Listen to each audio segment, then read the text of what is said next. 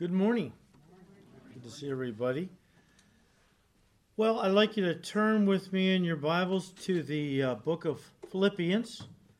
And let me just state for the new folks so that they're not in the dark here.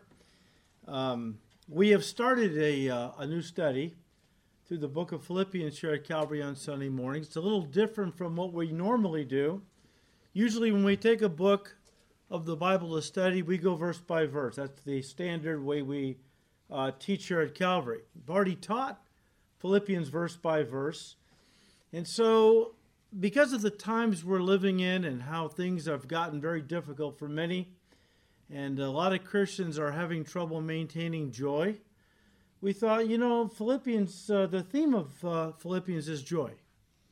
Paul wrote it while he was in prison in Rome. So if Paul could have joy in prison, it's a good book for us to study. We might have joy in whatever we're going through. So what I did was I just took a concordance on my Bible program and looked up every place in Philippians where the word joy, rejoicing, rejoiced appeared. And then I went to each of those passages to study, well, what was the context in which Paul is using joy and rejoice and so on.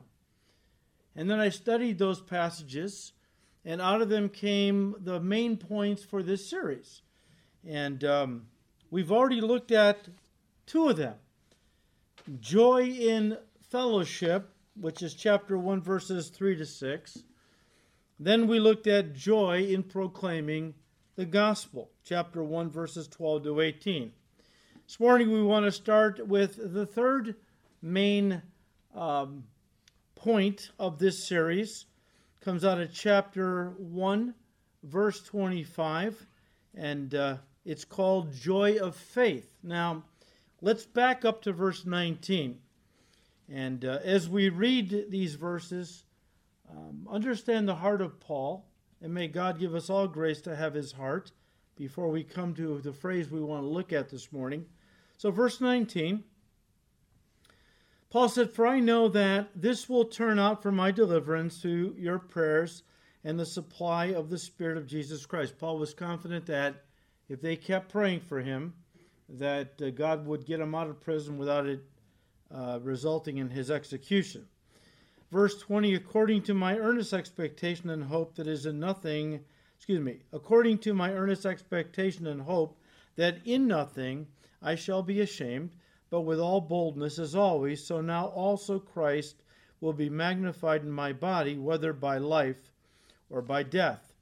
For to me to live is Christ, and to die is gain. But if I live on in the flesh, this will mean fruit from my labor, yet what I shall choose I cannot tell. For I am hard pressed between the two, having a desire to depart and be with Christ, which is far better. Nevertheless, to remain in the flesh is more needful for you. And being confident of this, I know that I shall remain and continue with you all for your progress. And here it is, for your progress and joy of faith, that your rejoicing for me may be more abundant in Jesus Christ by my coming to you again. So here in verse 25, Paul mentions joy again, but this time he connects it to faith. Now that phrase, joy of faith, I wasn't quite sure exactly what he was getting at. So I pulled up various translations to see what each of them, how they translated it. About half of them translated it joy in faith, or joy in the faith. So I started to look at some of the commentators, and some of them just glossed over it altogether. They didn't address it. So then I went to my Greek program and checked the Greek, and it seems that from the Greek, the best translation seems to be joy of faith. If Paul had said joy in faith, or in other words, the joy that comes from being in the faith, he would have been using faith as a synonym for salvation. In that regard, he would have been talking about the joy that comes from being a Christian, somebody in the faith. But by talking about the joy of faith, Paul is talking about the joy that comes from having faith. Great. Let's all close the book. We'll go home. What exactly does that mean? Okay, what exactly does that mean? Well, first of all, to properly understand what Paul meant when he said joy of faith, or, again, the joy that comes from having faith, it's critical that we understand what biblical faith is all about. Now, we know this is an important subject because Hebrews 11:6 tells us that without faith, we can't even please God. So we know we're talking about something that's very important to our walk. So I did a little more research. The word faith appears 389 times in the New King James Version. But what about believing? Okay, I checked that. 250 times in the Bible. There are many other passages that inference faith. They don't use the words exactly. So guys, this is a pretty large subject. A pretty important subject. And I'm not overstating it when I tell you that your Christian life, whether it's victorious or not, fruitful or not, will rise or fall on whether your concept of biblical faith is right or wrong. With that in mind, we need to understand what biblical faith is, which we are going to look at, first of all, by looking at what biblical faith is not. We're living in the last days. The devil is attacking God's word, has since the beginning of time. But he's ramping up his attacks for a lot of reasons. He knows. Faith connects us to God. If you mess up faith, it destroys the connection with God. That doesn't mean you're going to lose your salvation, but it certainly means you will not be the recipient of the manifold blessings of God he wants to pour upon your life right here in the earth as you serve him and so on. So let's start, first of all, by looking at what biblical faith is not. Biblical faith isn't a force. Think of Star Wars. Think of it, but then reject it. Biblical faith isn't a force like the Star Wars force. However, those in the Word of Faith movement believe that is exactly what it is. They believe that faith is a force that functions according to certain laws. Word of Faith teacher Charles Capps said, and I quote, "God's word in your mouth produces a force called faith. It generates a spiritual force called faith." Kenneth Copeland said, and I quote, "Faith is your servant. It's a force just like gravity that we can use because we are part of God, and listen to this, we have all of his capabilities." Did you know that? Everything God can do, you can do? Did you realize that? First of all, why do they believe that? And these guys aren't the only ones. I've done research in the Word of Faith movement. They all believe this.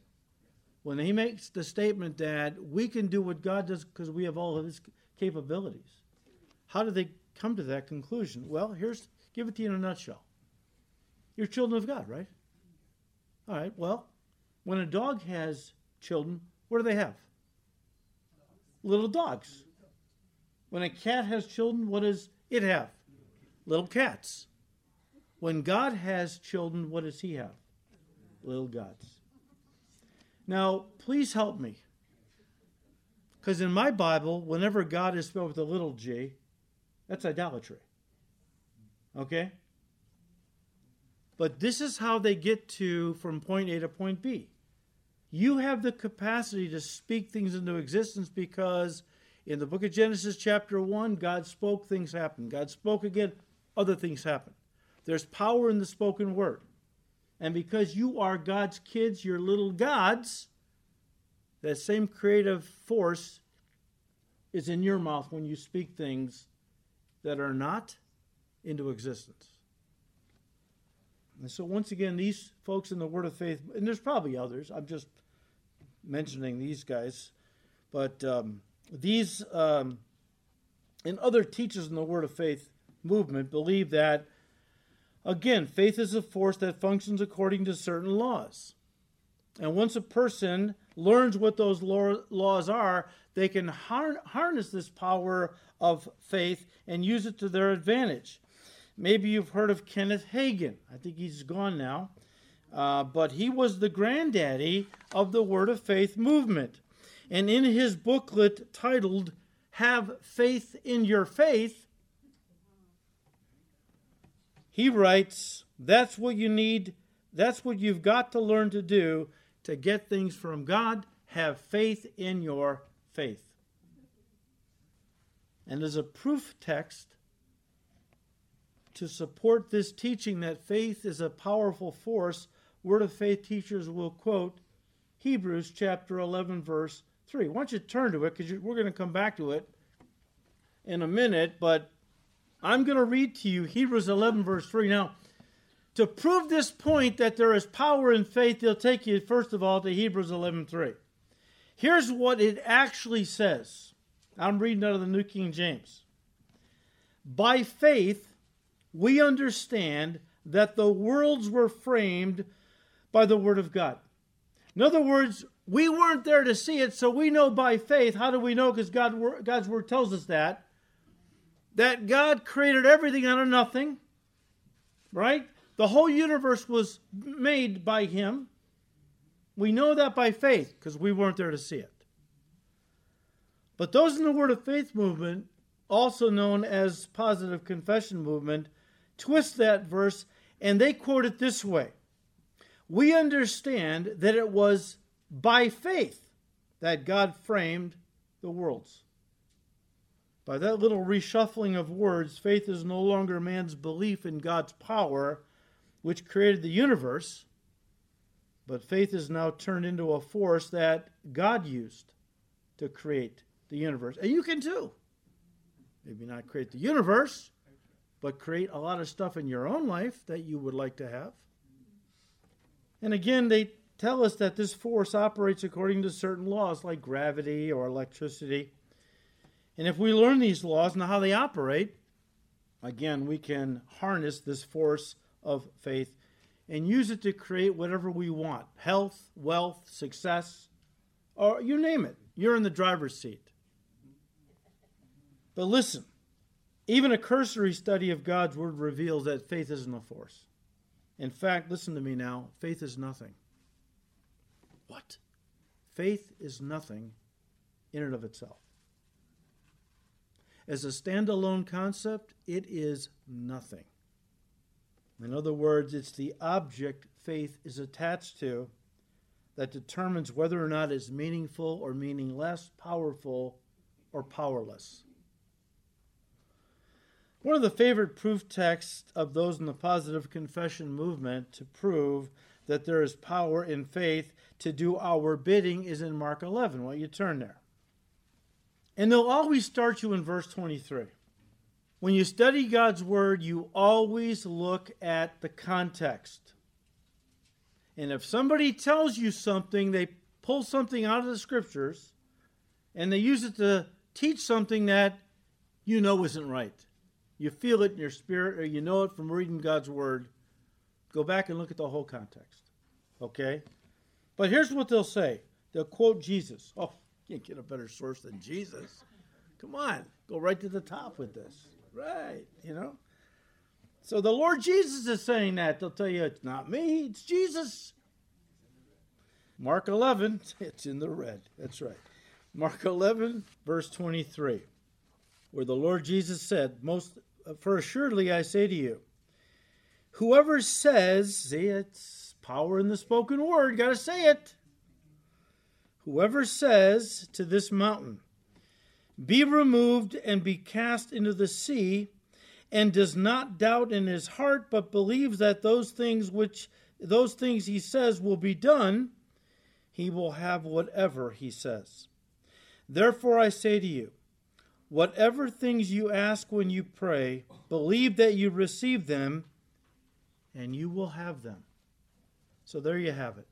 Right out of the mouth of Jesus. I mean, this is about as powerful as it gets. Right? I mean, doesn't this absolutely prove their teaching is correct? That faith is a force unleashed through the spoken word.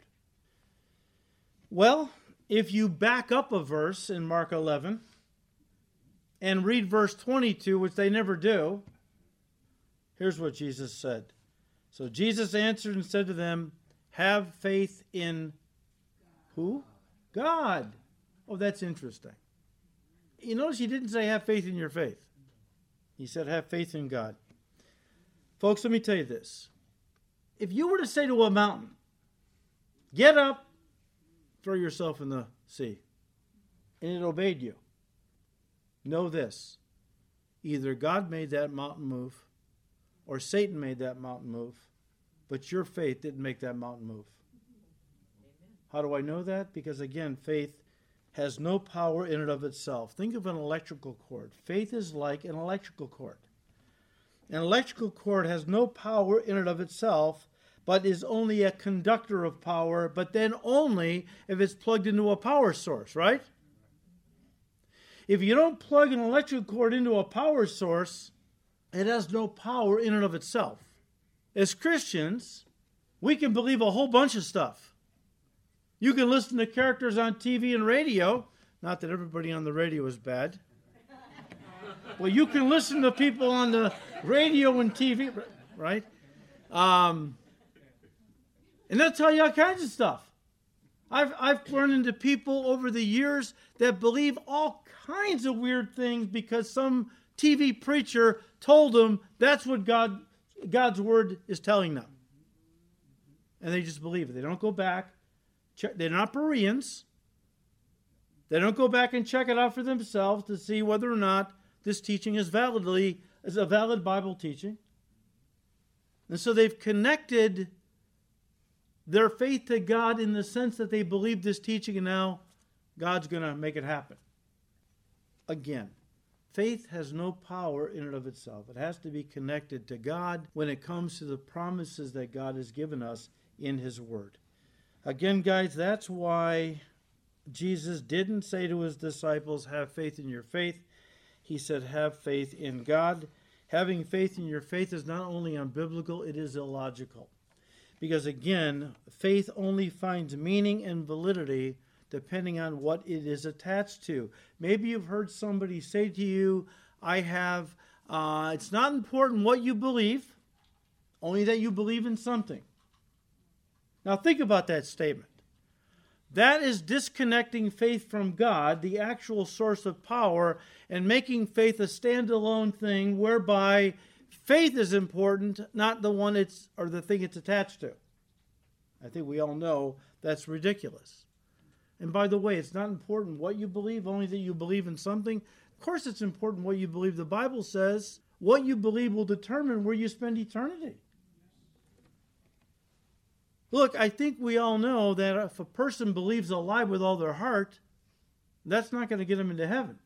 Proverbs 14:12, there is a way that seems right to a person, but in the end, that thing will often lead to hell. Look, there are many people who believe with all their heart in whatever religious system or, that they believe it. 22 years ago, 19 Muslims hijacked 2 planes and flew them into the Twin Towers in New York.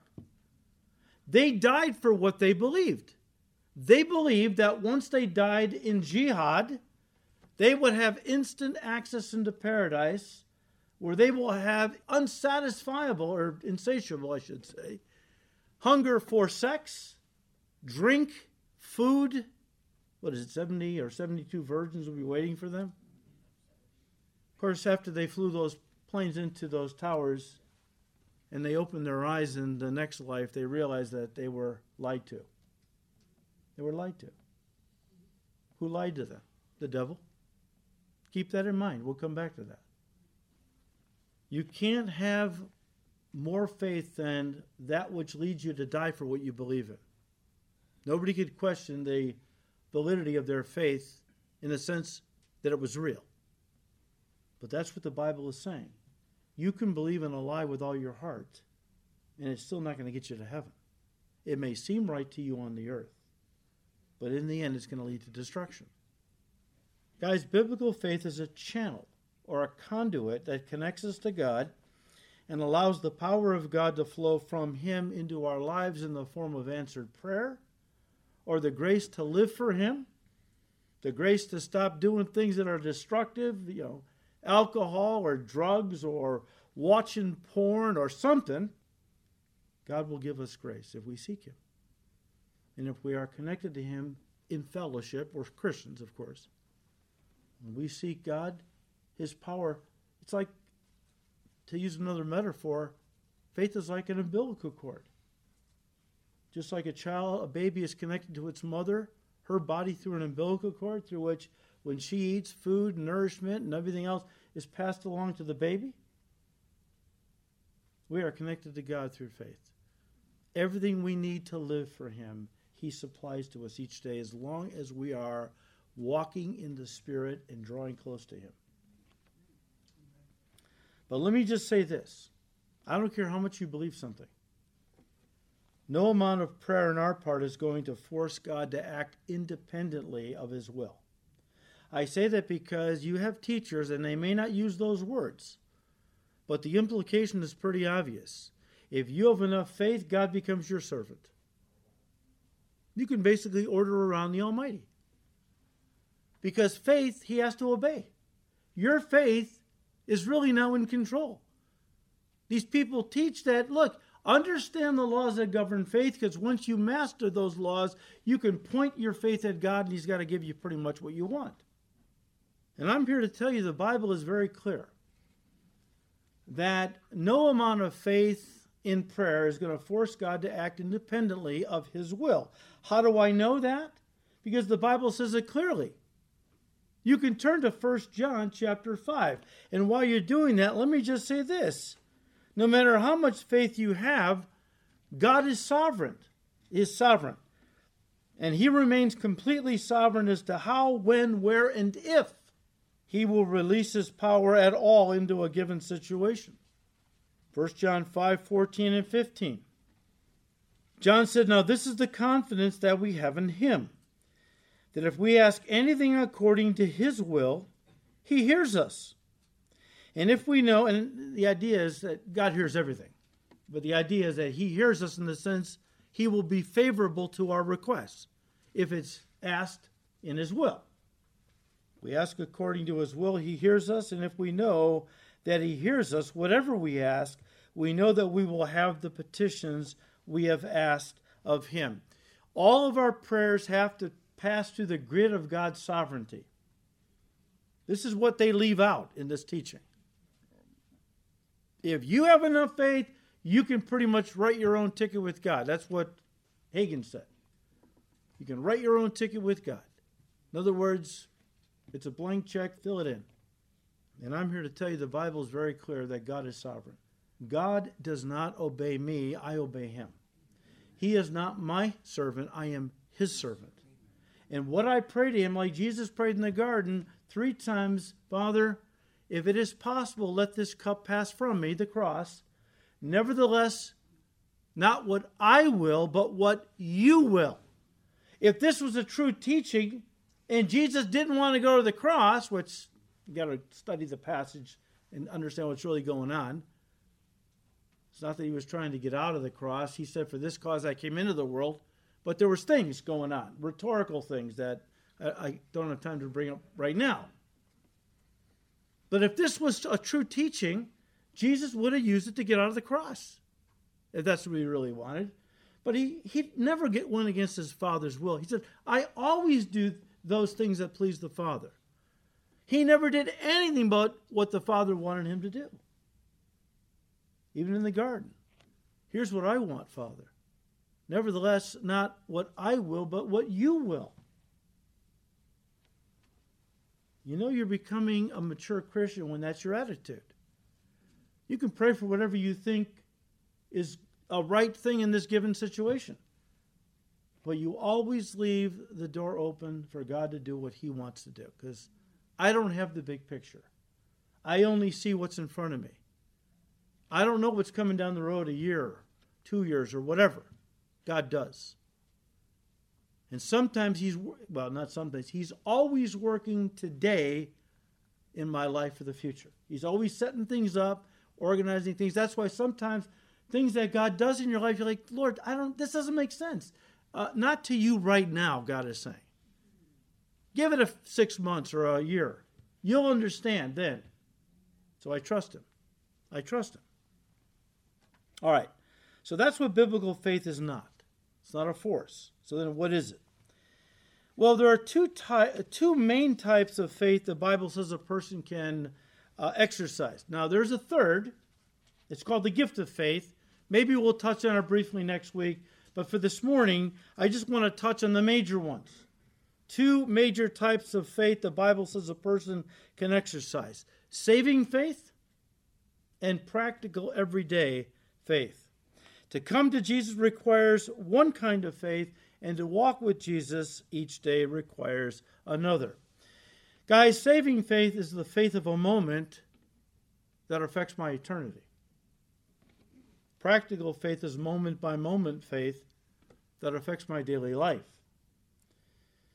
The two classic verses, and there's many others, I just picked out two of the most well-known ones. The two classic verses with regard to saving faith are, you can write these down. First of all, Ephesians 2, verses 8 and 9. Ephesians 2, verses 8 and 9 is one of the classic passages on saving faith. It says it right here. For by grace you have been saved through faith. Okay? And that not of yourself. You didn't save yourself. Salvation is a gift of God. It's not the result of your good works, lighting candles, praying rosaries. I did those things when I was younger. Going to church, helping out in the local food pantry, that's not wrong to do. It's a good thing.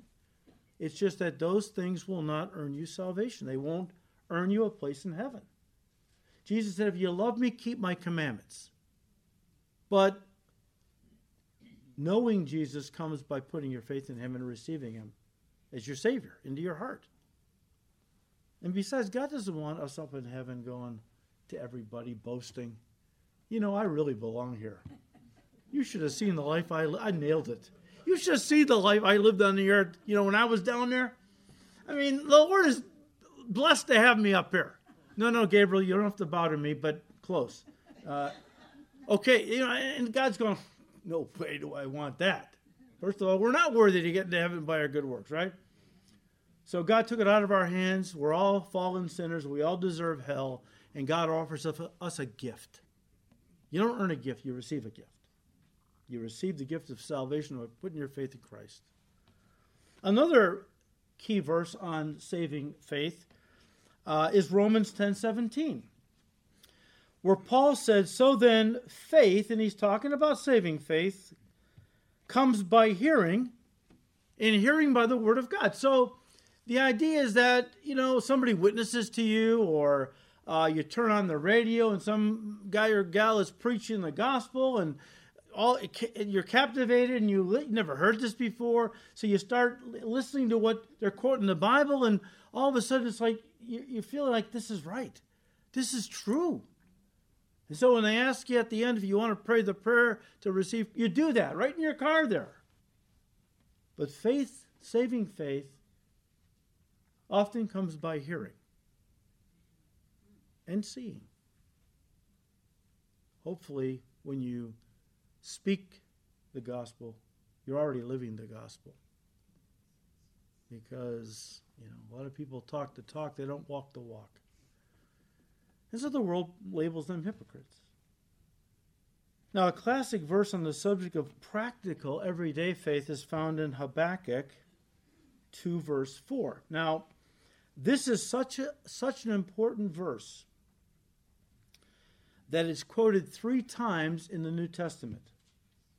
First of all, Romans 1:17. Secondly, Galatians 3:11. And then Hebrews 10:38. It's the phrase, the just shall live by faith. Yeah, sinners get saved by faith, and now they're the just. Well, how do they live? By hard work? No. That's Galatians 3, verses 1 to 3. No. Having begun in the Spirit, you're not going to be made perfect through hard work now. You got saved by faith. You have to walk with God by faith. It's a supernatural life. You and I don't have the power to live that life. So what do? We pray every day that God, we draw close to the Lord, and we pray every day that he would give us the power we need to live the life he's calling us to live. But the idea of the just shall live by faith. Yeah, the just shall live by faith in the promises of God, in his word, in the character of God, that he's trustworthy. Guys, practical faith starts out by God giving each of us, as Paul said in Romans 12, verse 3, that when we get saved, God gives each of us a measure of faith. A measure of faith. But then the more we exercise it, the more it grows and the stronger it gets, right? I mean, think of a baby. When a baby is born, God gives to that baby a measure of muscles. Some of us grow up and don't do much with it. So our muscles don't grow that much. I don't know how many ounces a piece of pizza weighs, but if you're going to do pizza curls and soda curls, you might get a little something. I don't know. But some people go all out, right? They take the muscles they were given by God and they get into the gym and they exercise and those muscles get bigger. Sometimes they become bodybuilders. My point is, faith is very much like that. God gives you a measure when you're converted, you're saved, and now he wants you to exercise that faith every day. When you read the word, he's saying to you, do you believe this? Oh, sure, Lord. Well, then I'm going to ask you to live it this week. Oh, really? Some people don't do so well. I mean, it's one thing to say in your heart, I believe God's word. I believe his promises. God says, okay, well, let's see. And then he puts you in a situation where you're not doing so well because you're not really trusting God. In many ways, it's easier to exercise the faith of a moment that saves than it is to exercise everyday faith for a lifetime. All right, as we continue to understand faith, what is the definition of biblical faith? Well, let me first of all give you 3 quotes from Christians who define faith. I'm sure there are many others that have done this. I like these 3. But one author defines it this way. He said, faith is confidence in the trustworthiness of God. It is the conviction that what God says is true and that what he promises will come to pass. That's good. Another puts it this way. Biblical faith is a confident expectation that grabs the future and drags it into the present so that it governs the way I think, live, and view this life. Because faith is what's coming. But I have to live as though it's already come. I like what Oswald Chambers said. Now, he wrote a fantastic devotional, My Utmost for His Highest. Chambers said, and I quote, faith, true biblical faith, never knows where it is being led, often from day to day, but it loves and knows the one who is leading. Now, I like that because what he's telling us, and what I think is important that we understand, true faith doesn't seek to control God. It seeks to be controlled by God. Again, a lot of Christians seem to be confused about who's in charge here, who the master is. A lot of this faith teaching, again, makes me the master and God the servant. That's backward. I will tell you this, the Bible is very clear that true faith perseveres. It hangs in there. True faith sees us through the difficulties of life, even as David expressed in Psalm 27. He said, I would have lost heart. He was going through some very severe trials. People were trying to kill him. He said, I would have lost heart unless I had believed, there's faith, that I would see the goodness of the Lord in the land of the living. In other words, he said, I would have given up all hope. I would have been totally devastated if I didn't believe in the promises of God that he was with me, and I believe he was going to work this out, and I would see his goodness once again here on the earth in my life, in other words, in the land of the living. People say, well, yeah, David, well, he knew he was going to go to heaven, but what about here on the earth? He's talking about here on the earth. Remember, David was the guy who wrote Psalm 23. One verse says, yea, though I walk through the valley of the shadow of death, I'm not going to fear the evil. Why? Because you're with me. Aren't you glad David didn't say, yea, though I walk through the valley of the shadow of death and fall dead in that valley? Well, there's no hope in that. No, he said, because sometimes God will lead our lives through some very dark places. Seems like we're goners. But we have to have faith. We have to trust. He's on the throne. He is with me. And I'm going to keep looking to him to get me through this. Guys, biblical faith is so important to our Christian lives that between the principle, the just shall live by faith at the end of Hebrews chapter 10, and the exhortation, run with endurance the race set before us, looking unto Jesus, the author and finisher of our faith, at the beginning of chapter 12, the Holy Spirit inserts an entire chapter on faith, defining, explaining, and illustrating for us what true faith is all about and what it looks like in the lives of those who possess it. It's well worth your study. Hebrews 11. Now, I will say this to you. One of the great lessons that this chapter of faith teaches, some call it the hall of faith. Hear me out. Because you have folks teaching that as long as you have faith, somehow we will protect you from all adversity. It's a shield to shield you from the enemy. Shield of faith. It's out of Hebrews 6. See what I mean? Okay, well, you're pulling things out of context. Let me just say this to you. Hebrews 11 teaches us that just because a person has great faith, it doesn't mean that they won't experience, listen, great adversities at times, or great persecutions that lead ultimately to death. Doesn't mean that you won't someday maybe be martyred for your faith. He makes the point to say, though, if you have faith, no matter what happens on this earth, you trust God ultimately because you're going to see him in heaven someday. What did Job say? Yet though he slays me, I will still trust him.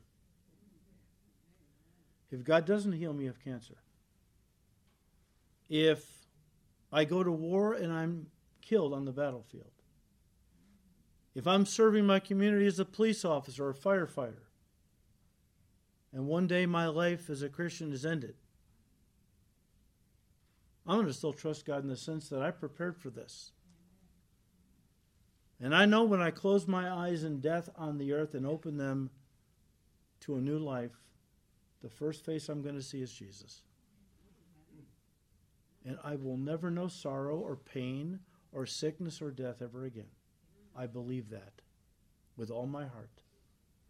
So, Lord, if it's my time to leave this earth and you need to take me off this earth, even if you slay me, I will never lose faith in you. All right, quickly, what is faith? Well, the best definition of faith is the one found in the Scriptures. Turn to Hebrews 11, if you're not already there. Now, we'll just introduce this week and pick it up again next week as we kind of bring this to a close, but a lot of this is going to set up our study for next time. But had to lay some groundwork. I mean, joy of faith. Okay, great, but what faith? What is faith? And so on. Well, what does the Bible say about faith? What does God say about faith, right? Hebrews 11:1, now faith is the substance of things hoped for, the evidence of things not seen. Guys, faith is always tied to things hoped for. Never to things that have already come to pass, even as Paul said in Romans chapter 8, verse 24, hope that is seen is not hope. For why does one still hope for what he sees? If you have something, you're not hoping for it. It's there. You've got it. We're not hoping for salvation. We have it as Christians. So what are we hoping for right now? We're hoping for Jesus' return to get us out of here and to bring us into a kingdom someday where he'll be the king over all the earth, a kingdom of righteousness. That's our hope now. But listen to me. Biblical hope is never a maybe hope or I hope so hope. It's always a certain hope, a settled fact hope, a sure thing hope. We're still talking about faith, by the way. And the reason that biblical hope is a sure thing, a settled fact, is because it's always tied to a promise of God. And since God cannot lie, it means that everything he has promised us in his word as believers, well, he will absolutely bring it to pass. Now, we're starting to understand what Paul meant when he talked about the joy of faith. Now we're starting to get an understanding where he was going with this. There is great joy when it comes to having faith. In other words, believing with all your heart the promises that are ours in Christ. Listen, starting with salvation. Turn quickly to Hebrews 6. I'm going to take you here into 2 Peter 1, and these passages, both of the writers are talking about some deep theological subjects. The conclusion, or what they're actually saying, though, the gist of it is very clear. So Hebrews 6, starting with verse 17. Thus God, determining to show more abundantly to the heirs of promise, that would be us, the immutability of his counsel, confirmed it by an oath, that by two immutable things, immutable means unchanging, that by two immutable things in which it is impossible for God to lie, that we might have strong consolation, who have fled for refuge to lay hold of the hope set before us. This hope we have as an anchor of the soul, both sure and steadfast. What is he talking about? He's talking about salvation that is ours through faith, and not salvation that we work for through religion to earn. We can't earn it. The Bible is very clear on that. But we don't have to, because Jesus earned it. Jesus paid the price. He went to the cross. He paid the sin, the debt we owed, that we couldn't pay. He rose from the dead to conquer death. It's all ours. We have this faith as an anchor of the soul, both sure and steadfast, that I'm going to heaven because of what Jesus did, not because of what I do. And as long as I put my faith in him, he will give me his righteousness, which will allow me to enter into heaven when I die. Because the only righteousness that God receives up into heaven is the righteousness of Christ. Jesus said that in John 16. 2 Peter 1. 2 Peter 1 verse 2. Grace and peace be multiplied to you in the knowledge of God and of Jesus our Lord. As his divine power has given to us all things that pertain to life and godliness, through the knowledge of him who called us by glory and virtue, by which have been given to us exceedingly great and precious promises, that through these you may be partakers of the divine nature, having escaped the corruption that is in the world through lust. You can read the whole context. Again, Peter's talking about the same thing. It's our faith in Jesus that gets us into heaven. And this is a promise. God's given us many great and precious promises. This one is at the top of the list. The promise of eternal life if you put your faith in Christ and stop trying to work for what you can't earn, but what God is offering is a free gift. You don't earn a free gift, you receive a gift. And that's what Peter's talking about too. Listen to me as we wrap it up. The only true joy of faith, okay? The only true joy, and I'm not talking about outward happiness. I'm talking about inward joy. There's a big difference. Go back to the start of this series. We defined it. The only true joy to be found in this world is the joy that comes from knowing Jesus in your heart. This is ultimately, guys, what Paul had in mind when he spoke the words joy of faith in Philippians 1:25. We'll see next time that it's bigger than just salvation. But salvation is where all joy in life begins, in Christ as your Savior. Listen, a part of the joy of faith is knowing. Don't miss this. A big part of the joy of faith is knowing that no matter how badly you've lived your life, how wicked, how sinful, God will accept you as his child if you come to Jesus by faith and receive him into your heart as your Savior. Well, you don't know the life I've lived. I don't need to know. Where sin abounds, grace does what? The Greek is superabounds. God's grace is always bigger than any sin you've ever committed. If you're sincere and you want to get your life right with God and you want to receive Christ as your Savior, know this. Jesus said, anyone who comes to me, I will never turn away. Aren't you glad he doesn't have a list? Checking it twice to see just how good, naughty or nice no.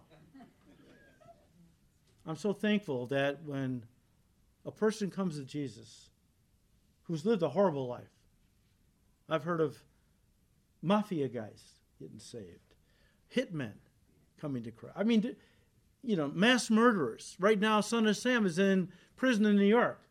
The mass murderer, this guy got saved. If you doubt it, you can go online and check it out. Jim Cymbala from the Brooklyn Tabernacle Church out there corresponds with him all the time. Said this guy is the real deal. He is really saved. I've got a few tracts that he wrote. It says, Mike, I know I'll never get out of prison. I don't even want to get out of prison. All I want to do is be a witness for Jesus in prison. Now you tell me that guy's not saved. Nobody is beyond God's grace. I don't care how you've lived, what you've done. If you come to Jesus with an open heart, saying, Lord Jesus, I'm a sinner. I know you died for sinners. I know you died for me. I want to receive you right now into my heart as my Savior. I want you to come in and be my King. I want you to take control of my life. I don't want to live for myself anymore. Know this, he will come in immediately. And you will be washed of your sins, and you will be made a new creation in Christ. Old things will pass away. All things that will become new. You will be a child of the living God forever.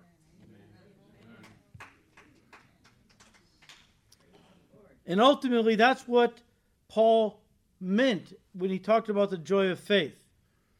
Listen, turn to Romans 10 quickly. Because there's always somebody who thinks, well, you know what, though, I don't really believe that offer's open to everybody. Why do people want to find a loophole when it comes to salvation? As if there's always going to be somebody who's just too bad. Pastor, I know you mean well, but come on. Seriously? Mass murderers? Are you kidding me? No. I'm very serious. And I base that on God's Word. Look at Romans 10, verse 11. For the Scripture says, whoever, all right? Whoever, it doesn't say only good folks, moral people, Republicans. Sorry, didn't mean to go there. It just slipped out. All right. Whoever believes on him will not be put to shame. For there is no distinction between Jew and Greek. That covers everybody on the planet. For the same Lord over all is rich to all who call upon him. For whoever calls on the name of the Lord shall be saved. You all know, of course, John 3:16. For God so loved the world of sinners, that he gave his only begotten Son, that whoever believes in Jesus would not perish in hell, but would have everlasting life. Let me say something to you as we close. I've been reading a lot of articles lately about young people and how that the fastest growing religion among young people is Satanism. Satanism. Why is that? Because Satan has convinced young people that the devil's cool. Christianity is full of hypocrites. That's a white supremacist religion. Everything is white supremacy today. The devil, he's the real deal. He's cool. I told you one young person lately just said to me, all my friends know they're going to hell. They want to go to hell. I said, you're kidding me. No, they want to go to hell because they think hell is cool. Hell is where you party. Heaven is where you sit in the cloud and play a harp for eternity. That doesn't appeal to them. Let me tell you something. The devil is a liar. He has lied to you. If you're watching online, he has lied to you. Are there hypocrites in the church? You better believe there are. You know who put them there? The devil who sowed the tares among the wheat. And if you're going to look at a church and find that there's some hypocrites and use that as a reason to write off Jesus Christ and Christianity, you have been lied to in the worst possible way. And if you don't see it for what it is and you die in your sins, you're going to have eternity to weep and wail, because I think part of hell, part of the agony of hell, is knowing that you didn't have to be there. Look, the joy of faith can only start on the earth right now. If you embrace Christ, you have the joy that comes from having faith, which will eventually lead, when you die, to a glorious kingdom, as Peter said, to an inheritance indestructible, undefiled. It's reserved in heaven for you. Doesn't that bless you to think you've got a place in heaven reserved for you? You get to heaven, I don't know, probably a low-level angel. I don't think it would be Gabriel or Michael, but get to heaven and, you got a little angelic grunt, and he's like, oh, follow me to your new home, your dwelling place. Really? Yeah, look at the mailbox. And the mail is never late here in heaven. Look at your name on there. This is yours. This is your dwelling place forever. A place in heaven reserved for you. Look, we're done. Let me just say, next week we'll pick this up. It's a big subject. Before we get into all the nuts and bolts of what it means to have joy of faith, in the practical sense, we had to lay some groundwork so we understand faith. It's under attack. We're in the last days. Jesus is coming soon. If the devil can pervert your understanding of true faith, get you to buy into a lie about faith, he can basically sever your fellowship with God and neutralize your effectiveness in these last days. That's why we had to deal with this. Now, by God's grace, we'll pick it up next week, and we'll have some more practical, maybe even devotional thoughts that are connected to what Paul said in Philippians 1:25. So come on back and keep the study in prayer. Father, we thank you for your word. We thank you for your great and precious promises. And Lord, we do pray for those young people especially, but for all people, in our nation especially, Lord, that have bought into Satan's lies, that Jesus is corny, Christianity is hypocrisy, the devil is real, hell is a party time. Lord, give them grace to see clearly that they have been lied to, that the truth may set them free. The truth of your word. We ask you to keep blessing these studies in your word. For your glory, we ask all this in Jesus' precious name. Amen.